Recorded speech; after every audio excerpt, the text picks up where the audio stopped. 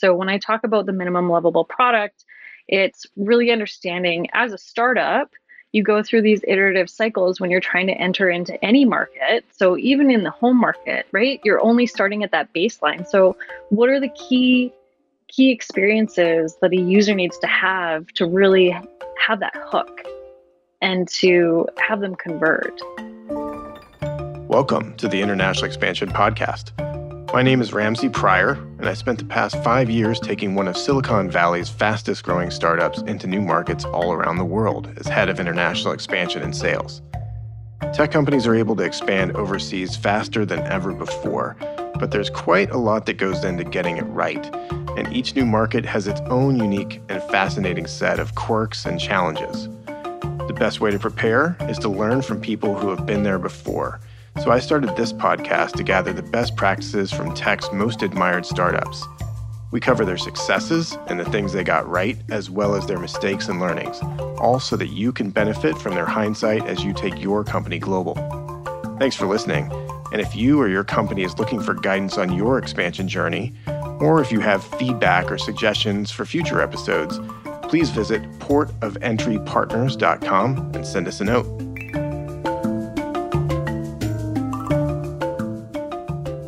Welcome to another episode of the International Expansion Podcast. Today, I'm really happy to have Robyn Larsen as my guest. And Robyn is an international growth and marketing UX leader at Shopify. She's a front-end developer, entrepreneur, and speaker, and advises numerous startups across multiple industries, and frequently mentors women in tech and STEM. In addition to the work she does at Shopify, she teaches zero to launch workshops for entrepreneurs through Embark. She's also a founder of the International Mastermind Network, which is where I got to know Robyn. Robyn, welcome to the podcast. Well, thanks so much for having me, Ramsey. I'm excited. Yeah, I've been looking forward to this for a long time. I know you've been busy, so I've been patiently trying to wait to get on your calendar. And yeah, with the presentation that you gave us last time, I took a lot of notes. And so I have lots of stuff I want to ask you about today.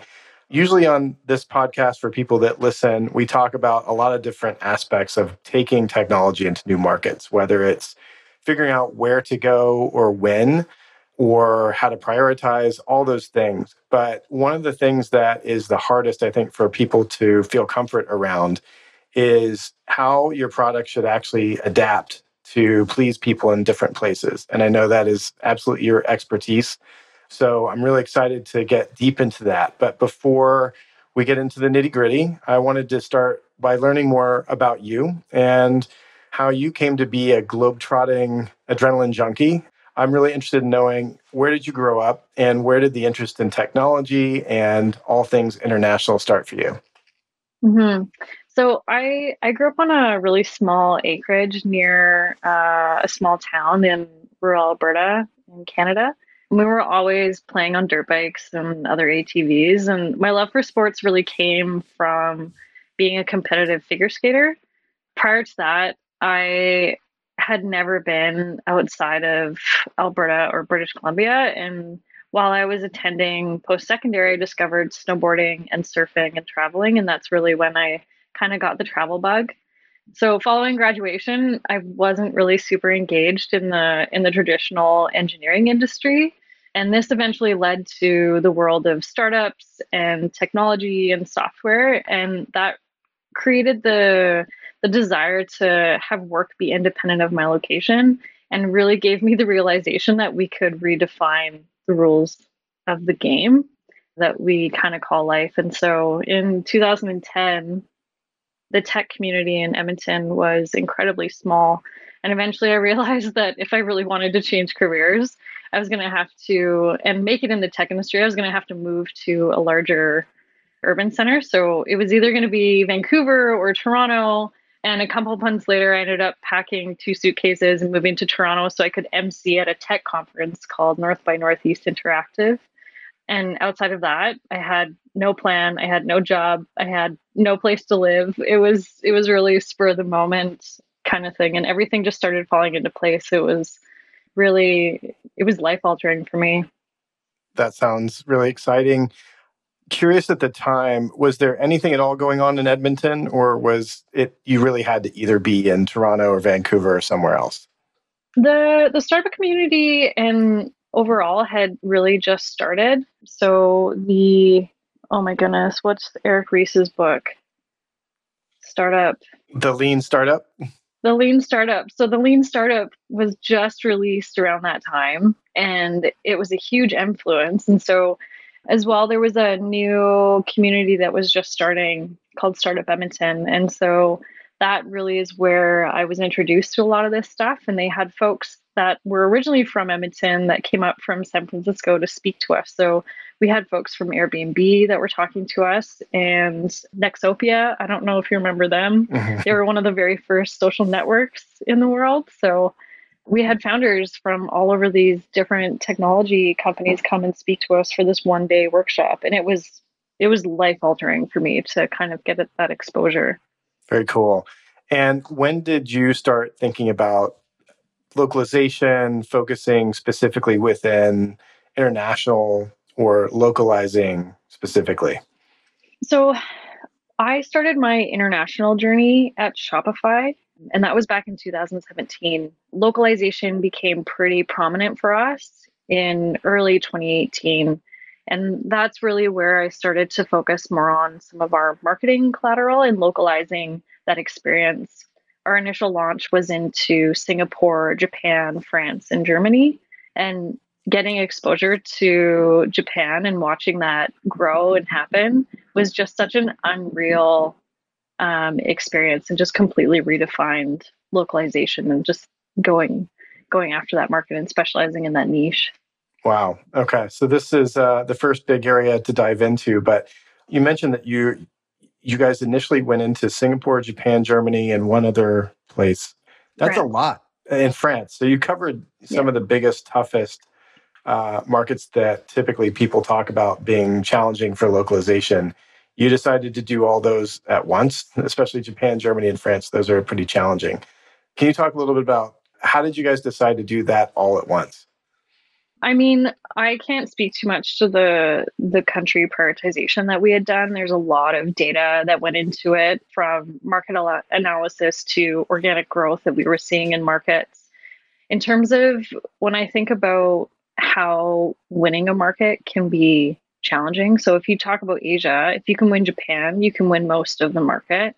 If you can win Singapore, you can win most of the market. And we already had a substantial amount of growth within Singapore already. And so that was a really good fit for us to start going into those markets.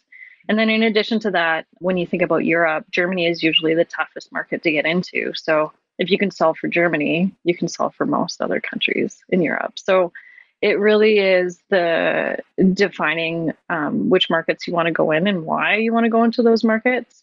Japan is not an easy market to get into, right? I don't know if I would recommend that for the first entry point unless you really want to get into Asia and dedicate the time and the resources to it. Mm-hmm. Yeah, sure. Certainly, Shopify had plenty of momentum and probably explains the confidence of going after all those markets simultaneously. A lot of people will leave some of those towards the later part of the expansion timeline when they've got the momentum and kind of the tailwind going. But it makes sense given how fast Shopify was growing that they would want to make those early investments in the bigger, even though a little more difficult markets. Do you happen to know how much time it took to prepare, say, the localization work that went into launching in Japan or Germany? So localization happens on a varying degree, right? There's never that one point where you decide that you're done. And Mhm. so in terms of translations, we went from 0 to 6 months. So we had English only product. We had already launched in the UK and Australia and New Zealand and a few other English speaking markets that were global. So we had a little bit of experience in that area. But in terms of translating the product, it was a completely different experience.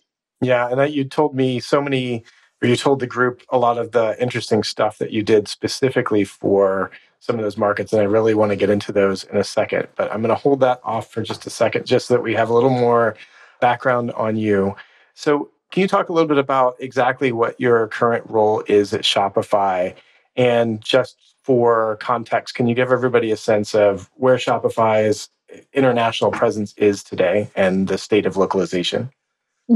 So Shopify currently operates in 175 countries, and we offer the product in 21 languages. In terms of our international journey, we're about 4 years in, but we still have a really long ways to go around localization. And again, it is that varying degree of what you decide that you want to be doing for localization, right? Like you can go all out and fully localize a product, but at some point in time, is that investment worth the value that's coming back? And so being able to fine tune and decide where that line is for your business is really a delicate dance. Today, I focus on all things related to international marketing UX as it relates for our .com properties. This means internationalizing and localizing our .com website, but for my like day to day, it varies. And that's a huge presence that you guys have rolled out over 4 years. Are you able to talk a little bit about how the international team, if you even have such a thing, is structured just within the company, or how has that evolved? Did you start with a few people that focused, specifically on a few languages? Can you talk a little bit about how that started and where it is today? So when we started the international product line, it really acted a lot like a pirate ship within a giant company. Like we were a very small startup in this ecosystem that is Shopify. And so it gave us a lot of room to test and fail because we were allowed to move freely throughout the business and find ways to kind of make the needle move the most. And that really, I think, was a huge pillar in some of the foundational work that we were doing. We learned a lot of lessons through that experience. Today, we have teams that are dedicated towards tooling, so international tooling, in particular around translation and localization. So we have a substantial amount of tooling that really drives our international growth.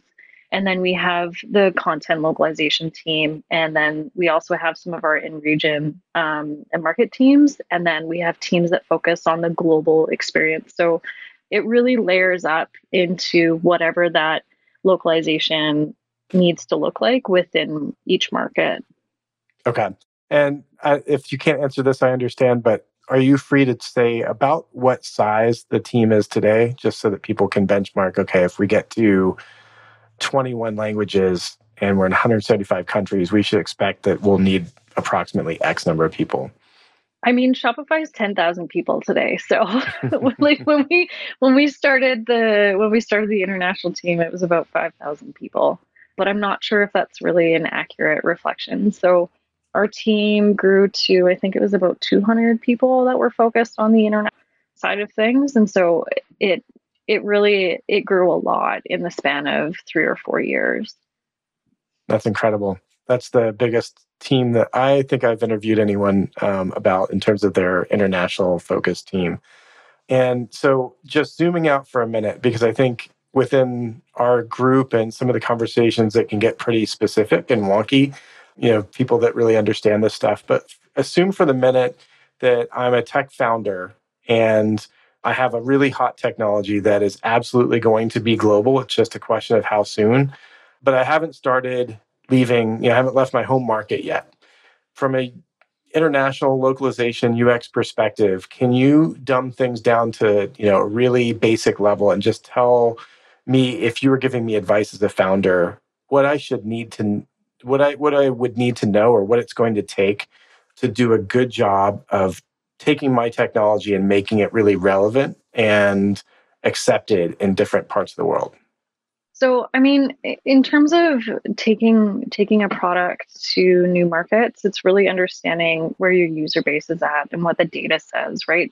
That organic growth is going to give you some key signals that you need in order to understand if your company is even ready to be going global. And first and foremost, you really need support across your senior leadership team that this is going to happen. If you Mhm. don't have widespread support in that way, then it's very unlikely that your team will succeed, right? And setting your teams up for success is the most important aspect of that, so that they can feel supported as they move forward through these like really challenging experiences that they're going to face. And so this means baking international into your investment plans and the roadmaps across all teams, because it really is an integrated approach. It's a lot like accessibility in the sense where you need to bake it in from the very beginning. So one of the things that I always talk about is international is the new mobile first. So when we saw Mhm. that big shift in the industry from a desktop only to a mobile specific, right? Everybody has a pocket-sized supercomputer. And so globalizing a product is really a long-term investment. And so with that understanding that it's no small task and it requires dedication on all levels. A second to that, understanding what your minimum lovable product will be when you enter a new market and realizing you're starting from scratch with product market fit in most of these places, right? So realizing where that's at and setting those expectations with your teams and with the leadership across all of the other teams in the organization, and then iterating the product from there. So understanding how your users drive the product feature demand, and the first experience is not going to be that good, really. Once you translate a product, you're not done. You feel like you're done, but you're not. But setting your teams up for success will really benefit the company overall. The third to that is a lot about dev acceleration and tooling. So that was probably one of the key pillars for us. And when we talked to other companies that were going global, that was a fundamental component of driving international foundation for any company. And so how can you automate the mundane and build tools that will extract strings and provide translations through teams existing like a team's existing workflow? So building a developer friendly or a product manager friendly translation tooling workflow is really what made it easy for our teams to expand into so many languages so quickly. So we did 6 languages in 6 months. That is, in my opinion, unbelievable considering that we had a code base that was 12 years old, right? There's so much. That's fantastic. And so it's likely by the time you decide to go international, like there already is organic growth within those markets. And so with that being said, once you get a translated product out and you're ready to do some beta testing, talk to the users that are already in those markets and ask them if they're willing to test and give feedback about the translations that are coming back because they really want to be using a product in their native language most of the time. And so when we were going through those initial iterations, we did a lot of that testing. And I think that was a key success metric for us. All right. So lots of meaty topics within what you just mentioned. So I want to go a little bit deeper into three things that you brought up. You talked about the minimum lovable product tooling and then feedback. So if you don't mind, I'd like to get a little deeper on those. So let's start with the minimum lovable product. You have a great product in a UX, let's say in your home market, and you go to a place like Japan, let's just say, and you want to figure out, is my product also lovable there? How do you get feedback? What's the process for understanding when it's good enough or you've made the right tweaks so that it's truly loved?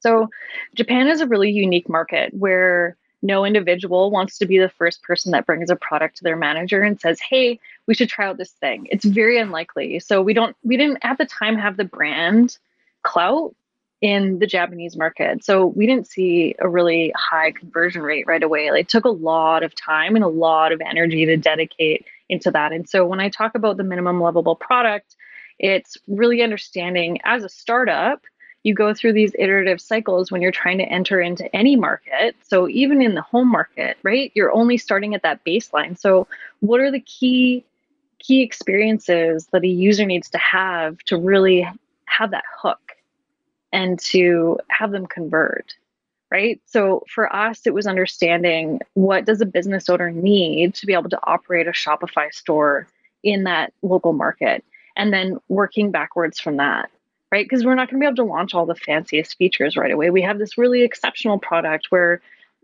anybody can run their business with a really small team. And so that understanding how that's unlocked in new markets is really what drove part of our product roadmap. I love that. Did you find that the minimum livable product in Japan was very different from what was minimally lovable in a place like Germany? No, not particularly, right?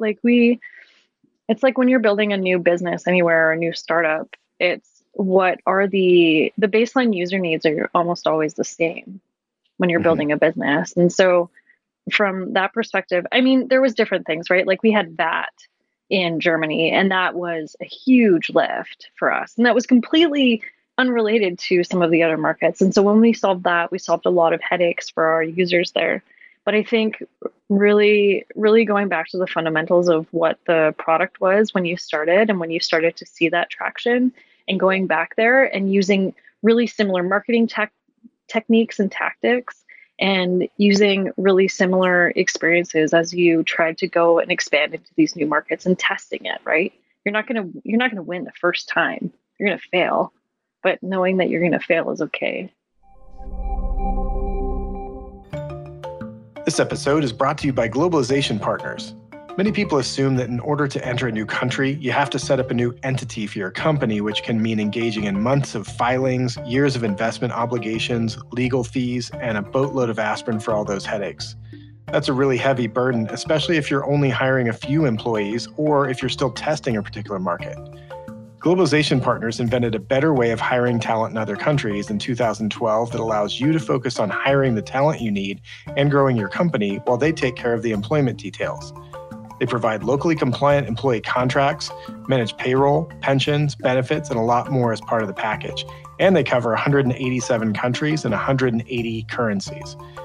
They offer all of this through their proprietary technology platform and provide experts you can call on when tricky situations come up anywhere in the world. And take it from me, these situations do come up frequently, and when they do, you want the most experienced people and the best technology behind you. For more information, visit globalizationpartners.com and choose the country you'd like to learn more about.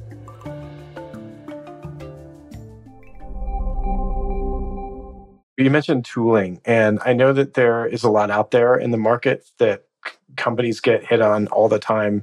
And so when you're considering the technologies that you might want to outsource or use a best-in-class third-party provider of versus the things that you want to build internally, I'd love to get your thoughts on what are the things that you think are truly best if you get whatever's out there from a third-party vendor versus what are the types of things that you should definitely build the competency or the technology in-house?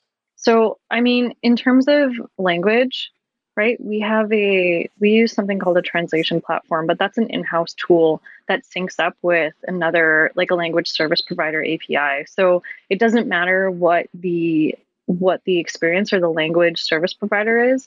Our experience on the developer side is always going to be consistent and it's always going to be the same. And it continues to evolve as we evolve our own practice around translation. So that was probably a really key aspect on it.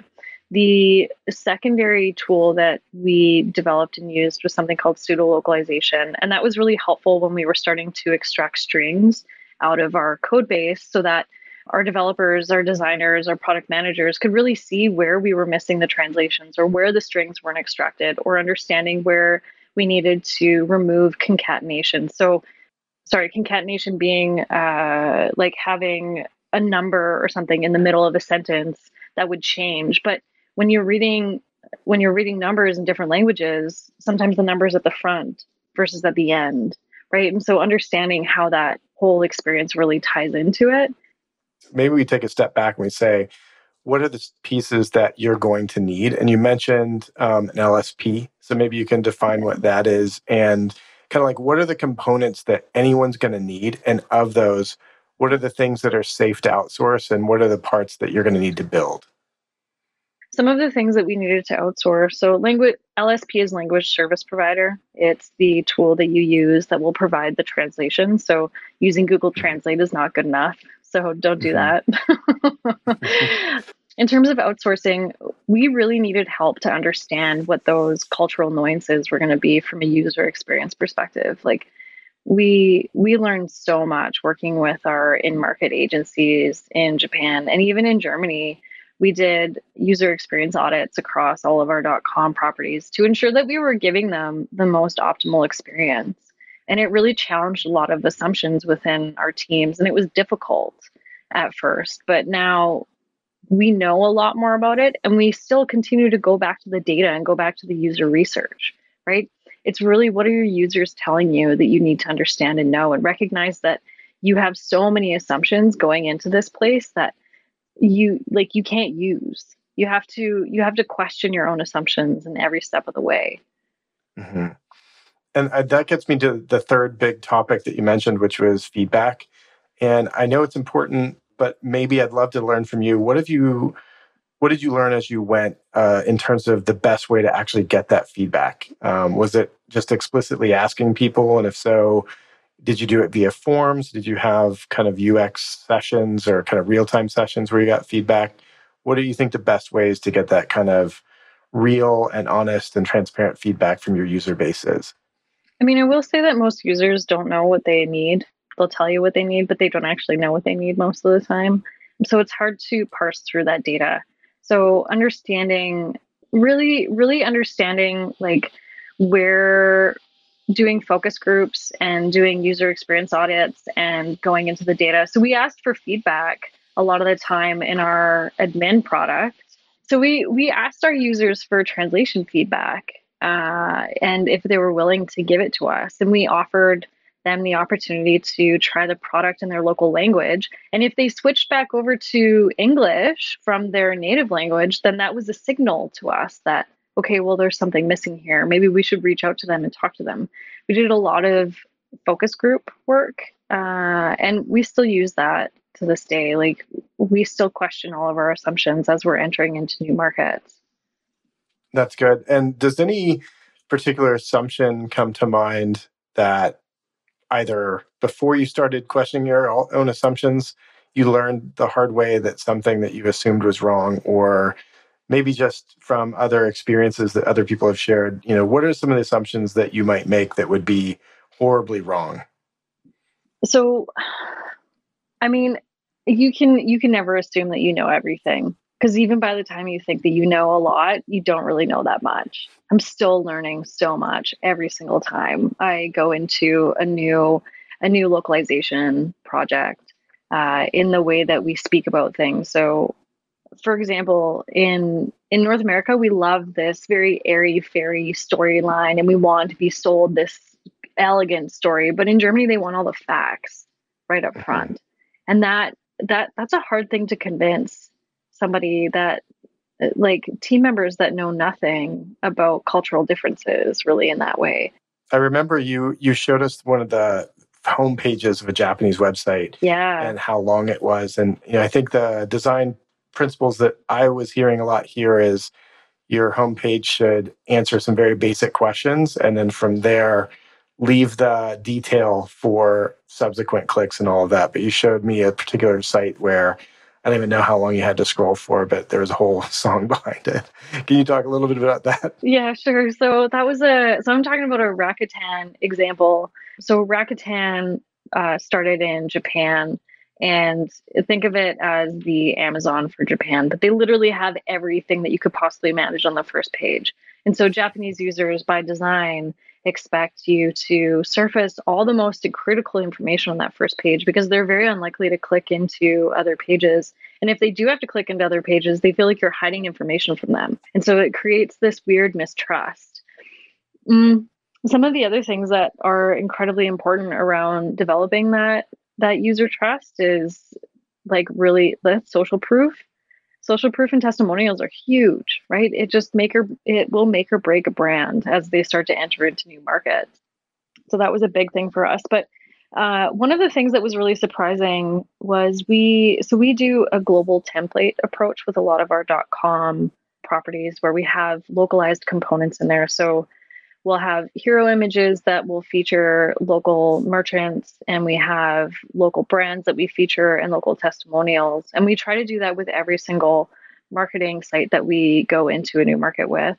We did a I'm going to call it a Japanified version of our .com, but we actually found that there wasn't an increase in performance Mm. in our conversion rate. And so that was a really interesting thing to see. I would love to test it again and see if there's any differences now that we have more traction in the market.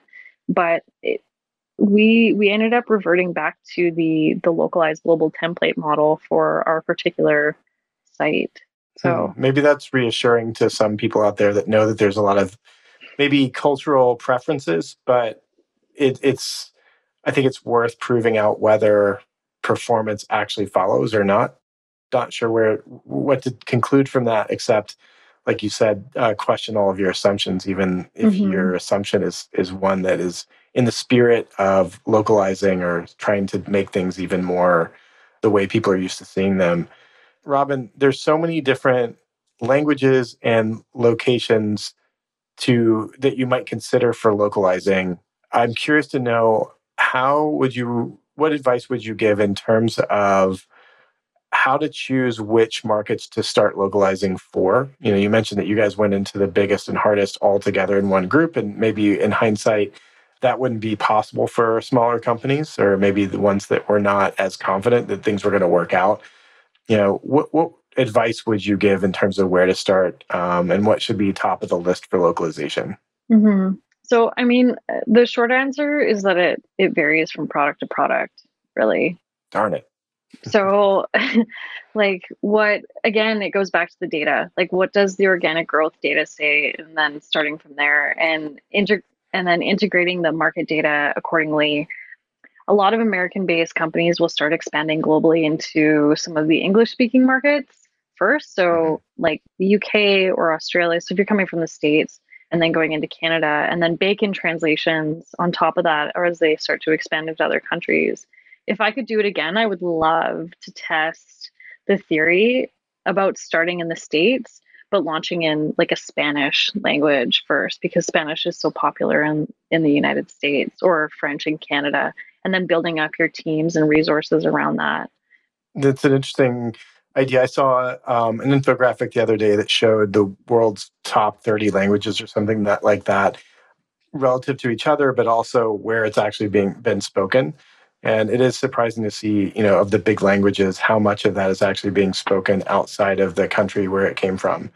So that's an interesting point. I guess there's also, as you get into a language like Spanish, you would have to make the decision, how many different flavors of Spanish do you want to support? Um, Curious to know any best practices or thoughts. Even the English language, of course, could be localized and can and should be localized probably in the fullest of time to cover some of the, you know, the differences between the way people speak, spell, everything, date formats. Any thoughts on that in terms of maybe as you go after your first set of markets, which ones to use as your benchmarks? I mean, we started with French, German, Japanese, Brazilian, Portuguese, and Spanish. And so I think that those are really good baseline ones. So Arabic is one of the most popular languages in the world, but solving the right to left language in software is really challenging. The bidirectional text. Yeah, right. And then solving for character-based languages like Japanese, Chinese, or Korean is also incredibly challenging. So I would remove Japanese from that initial launch and really go after some of the other Latin-based languages. That really I think would give you a lot of insight into the markets that would maybe resonate the most. But again, it's about going back to the data, right? Mm-hmm. Every company is going to have to figure out which markets are the most important to them. And of course, that would factor into your rankings and the markets that you choose to localize for first. But I'd like to get your thoughts just to give, besides Shopify, some examples of other companies that you, as an expert in this field, feel are doing a really good job of localizing. Who comes to mind for you? I mean, Rakuten, I think, has done an amazing job. They did the inverse, right? They started in Japan and they've gone global, and I think they've done such an exceptional job of expanding globally into new markets. I'm not sure if it's easier or harder to expand into markets in the reverse of what my experience has been within North America. Mm-hmm. I think Netflix does a really great job with their localization practice. So we had, I can't remember her name. We had the head of globalization come and speak to us about what they were doing in India and other markets. And so it was actually one of the places that we took inspiration from around the pseudo localization practice, and that was huge. And then Yahoo, I think, has done a really good job with their Japanese focused product, or like their marketing versus Canada or the US. And so it's really understanding where that product market fit is. If you look at like retail experiences or places like McDonald's, they do a really good job of localization, right? I can get this this random curry sauce in Singapore that I can't get in any other place, or I can get a matcha green tea McFlurry in China, right? Like there's so many different aspects of localization. And then I was in Shanghai a couple years ago, and Starbucks had these little like Chinese dumpling things as a part of their market. They didn't taste very good in my opinion, but I mean they're really attempting at their version of localization. So I think it really depends. It varies the degrees of localization of what it is that you want to be doing. Yeah, in some ways we're lucky we're in software and we don't have foods to localize and flavors and all of that that goes with it. But no, Can those are you all really good imagine? examples. Yeah, it would be fun. Sometimes I wish some of those international versions of foods were available everywhere. But no, you mentioned Rakuten, Netflix, and Yahoo. They're all, those resonate with me as well.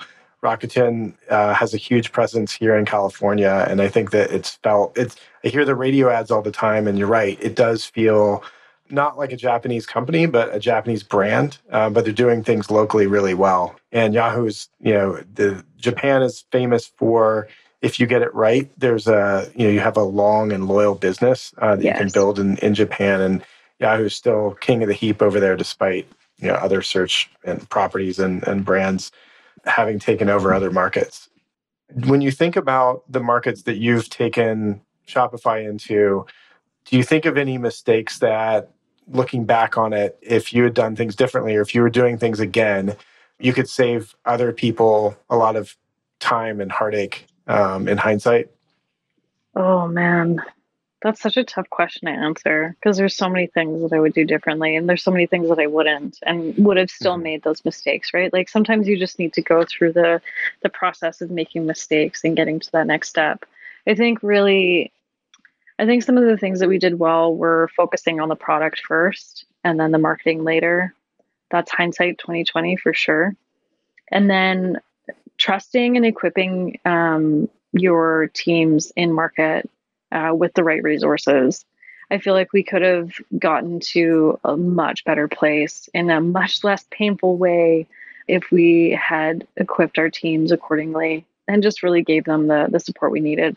I think some of the things that we did really, really well were around the culture aspect of the business and bringing the team together and really building those strong relationships across the team. So, I mean, offsites aren't that popular right now with COVID, but Mhm. once we get back to that place again, I think that was a really key driver for us and our success. And you mentioned pseudo localization, and that was one of the things I took notes on from your presentation that I saw you do a couple of weeks ago. Can you talk more about what that is and what it can do for a company that's in the midst of trying to roll out in a bunch of different places? Mm-hmm. So pseudo localization is it's a software texting practice that expands text to replicate different languages. The end result can be really surprising, but it gave us the opportunity to distinguish between hard coded and dynamic content when we were going through our translation process and our string extraction process. But even now, it allows us to visually test our UI if we don't have the language provided. So when we first started, it would take 1 to 2 weeks to get translations back. Now it's about like less than 12 hours to get anything back from the language memory that we have within our like translation database. So I think it's a really good practice to get into, and it brings a lot of it really brings the practice along from UX and UI per, per point of view. Yeah, and I one of the eye-opening things, I'm not an expert in this, but when we started building out Japanese versions, or I'm trying to remember which language we were testing with, but we knew, of course, that you can't hard code text.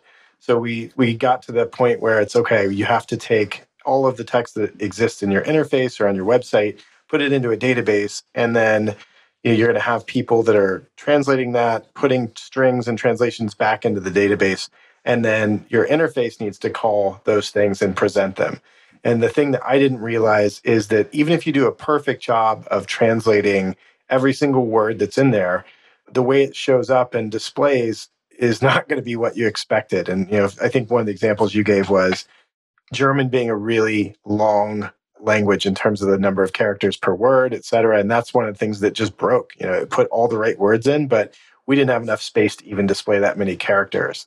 And that's just one of those things that probably everybody will find out the hard way if they weren't advised ahead of time. And pseudo localization, I think, is one of those things that could save that pain and time by using some of the more extreme version or languages out there to make sure that, hey, no matter what language we're in, we're probably going to be okay because we tested it in X and Y. Mm-hmm. Any thoughts on which languages you should use to, if you're okay in those languages, you're probably going to be okay in the rest? Mm-hmm. Yeah, I mean, I always like to test our product in Japanese or German in addition to English because I find that like German expands so far that it'll completely break any wrapping tendencies or it'll break the grid. And then Japanese because it tends to break a lot of the core functionality of a website. So like UTF-8 encoding issues generally come up for that. And so really being able to understand what that looks like. And with Japanese in particular, so we have a custom typeface called Shopify Sans that we use. And we actually had to start using a different typeface for Japanese because there was characters missing in the typeface itself. And so words would just not make sense to our Japanese users. Wow. And how do you find out about something like that? Was that feedback that came from one of your customers, or was it a Japanese team member that said, "Hey, there's some missing characters here"? Like, how far along were you before you find out that kind of problem exists? I mean, it's usually from our in-market teams, right? We partner with our in-market teams with any project that we're looking to launch a new language, right? And so we have the experts in market that are reading through the content and saying, "Hey, this doesn't make sense because of this reason. This looks like a bug. We should probably fix it before we go live." And so I mean, a lot of the time it was trial and error, right? There was a lot of stuff that we broke. I mean, we can lead into maybe that next part of like some of the cultural considerations of it, right? Like we had our Japanese users hacking our contact forms because you would never ask for the first name prior to the last name in Japan. It's really disrespectful. We had no Mhm. idea, right? And it wasn't until we had our in-market teams there that were experts and said, "Hey," or like some of the eye-opening experiences that we have is in Japan you enter a postal code or a zip code and then everything auto populates from there. That is a default user experience in Japan. And so we really had to learn. It's so beautiful, right? Who doesn't love an autocomplete experience like that? But that just wasn't something that we knew about when we were starting. And so it's really trial by error. Yeah, and hopefully those types of when you do find that the way that someone does it in a different place, like what you mentioned, putting in the postal code first, and suddenly all the other information is there. Hopefully, people like you and companies like Shopify can find a way to sort of get the rest of us on board to those things because that makes so much more sense. I hate when I'm filling out a form and I've given you my street number, my address, and the last thing you're asking for is my postal code. I mean, that should have come and the city. It just seems like so much extra work that isn't really needed. Do any other best practices come to mind of the way that other countries treat information or form filling or anything like that that we could Hmm. learn from, or vice versa? Things that if we did it the way that we do it in North America, it would be very disrespectful or wrong elsewhere. I mean, if you look at places like China, right? Red is the like a really positive sign in their world, whereas green is a negative sign. So, I mean, we have green all over our website, so I don't really know how that we're still working on that. But I mean, those are some of the things. And then like there's another good example in China is a tool called WeChat, and it really is it's a super app. We don't have any of those kinds of experiences in North America really, or QR codes are really popular in Asia everywhere, and we really don't use them properly in North America yet. Like you see Alipay popping up in different Mhm. places now at different stores and like Google Pay and stuff, but we haven't even scratched the surface of the functionality that's there. it's a dog eat dog world there. So if you don't have a really exceptional product, you're going to fail, and someone else is going to copy it and make it 10 times better anyways in a much shorter time frame. Some of the other things that I think about from like a user experience will be like not embedding text into images, because localization practices can be really challenging and time consuming for everybody on the team in that way. And it kills site performance as well if you have to Mhm. load in 21 different versions of that one image, right? Right. Some of the things that we've done to overcome that are having what we call UI illustrations in our marketing collateral. So they're lower fidelity versions of the product, the admin product, but it's built in HTML and CSS. So it scales with the language. It can localize with the country or the region. And that is a really powerful tool that we've used to scale. Can't take all the credit though. We found inspiration from Slack in that, and really just that evolution. And we tried many different ways to do this. We tried completely extracting text from images and putting kind of like little gray bubbles in place of where the text would be, but it just wasn't legible to some of our users. Some of the other things that I think about are vertical versus horizontal text orientation. And so, for example, when you rotate letters, it's pretty common in design practice now to rotate a word so that it's vertical. And in English, you would still read it left to right, but in Japanese, you would actually read it vertically, top to bottom, and so you wouldn't want to rotate the characters 90 degree. And so, there's tools in most modern browsers called writing mode, and so you can use some of those CSS attributes to really get into it. Yeah, that's very cool. And you learn very quickly the complexity of having not just one version, but however many versions that you've localized into. Multiplying that times all of your images, assets, and that sort of thing can be a huge mess. And like you said, a performance challenge too. So I think those things are really fascinating. And like you mentioned, it's not just the interface times the language. There's things that happen within an interface, like what happens when you rotate all the devices out there. It's such a complex problem, but it seems like you guys have found a way to be present and be local in all those different markets without kind of bringing your site to a halt. Mm-hmm. Robyn, the other interesting thing about Shopify is all the things that you're doing to make your service understandable, lovable in market. You also have to give to your customers because they're using your tool to then market to their customers. What are some of the things that you've discovered about how to be lovable and local that you then give to your customers so that they can do the same? Mm-hmm. So we just launched some of the like key products that we offer ourselves. We've started building tooling for our merchants. So our merchants can take and get their site translated within the admin now, which is a pretty cool feature to have. And I mean, it's you can have a paid version of the translations, or you can have a free version of the translations, but you can still get translations within the product. Cross-border selling is really popular in Asia, so we have lots of users that will sell from China into North America or in Europe and those kinds of places, or within just Asia in general. And so that the direct-to-consumer trend that's been building over the last few years is really, we've seen this taken off in such a big way. And you can see it, right? Like businesses are selling products within Instagram and Facebook stores, and within their own stores, and owning their own brand really is the crux of that. So Awesome. So coming back out to you a little bit more, I'm sure everybody would love to have someone like you on their team, someone that knows, all the stuff that you've learned and has all of your experience, but that's not possible. And a lot of companies would say, okay, I understand the theory of how Shopify or a company that size did this, but I'm not them. I'm not that big. I don't have the same people or resources. So, if you were, starting with a team of 3 people, let's say, that you had budget to go and take your technology into new markets and you could hire 3 people to help you do that. What do you think those, first 1, 2, and 3 hires should be to yeah. start figuring out the how to be present in a good way all over the world?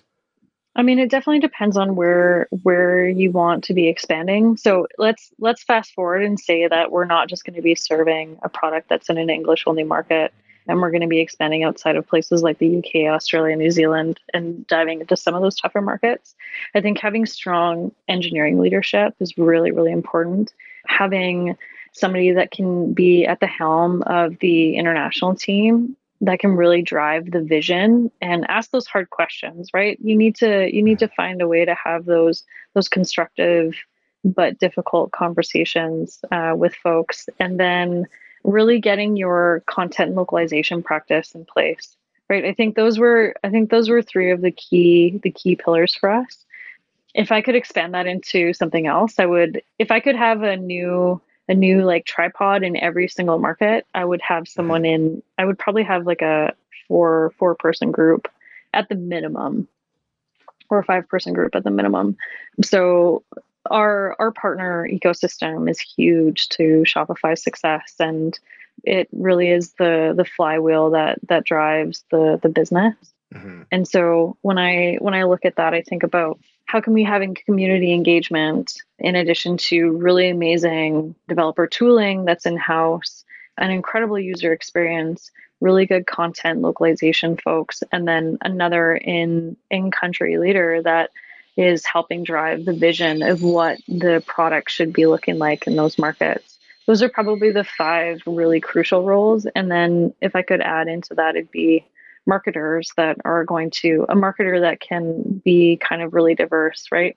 The thing about expanding into these new markets is if you're looking at it like a startup, you want folks that are a Swiss Army knife, that have multiple skills that can bring that to, but still have a specialization in some aspect. Great answer. Super helpful. I love to ask people that question because I think everybody's answer is shaped by their own experience in the companies that they've been part of. But what I heard in common with what your answer was, and a lot of other folks I really respect, is that you need somebody who's asking the right questions and sort of looking at the whole problem as kind of a very first or very early hire before you start getting market specific hiring going on. I think that's definitely something that resonates. In terms of other resources that might be out there for companies that are about to go into their first set of international markets and they want to learn more about doing the UX part right, anything out there that you would recommend as resources? hmm So I really like the Adobe Design localization docs. I think they did a really amazing job with those. There's tons of blog posts out there that talk about pseudo localization and localization in general, and just some of those practices that are there. And then when I'm looking at other international UX stuff, like our Polaris docs have also really good documentation as it relates to international UX. So I think there's lots of resources out there, and in the beginning it was really hard to find, but there's more and more that's coming out. There's a great book actually. There's a couple great books that we read. One is called The Culture Map, which I thought was Hmm. fantastic. And then there's one more book. I just gotta go grab it. I can't remember what the name is. It's called Cross Cultural Design. Oh my goodness, I'm gonna say his name wrong. It's called I'll link it. So yeah, I'll I'm definitely saying it link it. wrong. I won't I I'm won't so try to sorry. pronounce it either. No, no problem. But no, this is great. I think whatever resources you found useful will be very helpful to other people too. And there's a lot out there. So it's good to know where to start. Robyn, maybe just to wrap up, I'd love to know, what have you taken away personally? How is what you have been working on in terms of localizing everything that Shopify does? What has that given you personally? Because I know that it's a big passion for you and you've learned so much and taken so much away from the places you've visited. And you also started the International Mastermind Network. So I know this is a big topic for you, but why is this important and what do you get from it?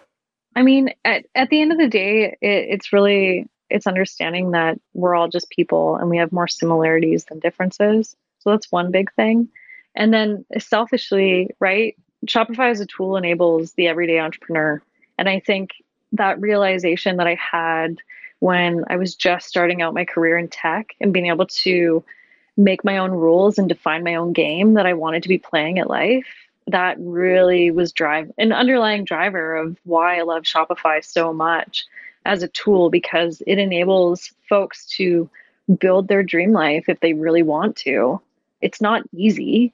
Being an entrepreneur is incredibly challenging and not something most people enjoy doing. But the fact that we can make everything easy and everything else possible, I think it's a really powerful thing that we can do for folks around the globe. And so if we can help them really drive their passions and drive their businesses in ways and make all of those really difficult parts easier, then I think that's a huge win for communities. Definitely huge playing field leveler when access to technology, all that e-commerce platform, if you take that out of the equation and it's down to people's creativity and their execution, yeah, like you said, it's never going to be easy, but at least I think it makes it a lot more fair and a lot more interesting.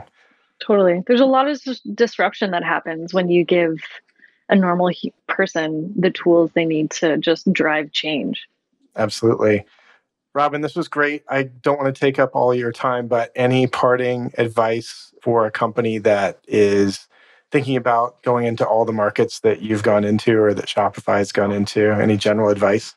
I mean, I think we talked about all the advice during the podcast, if I'm honest.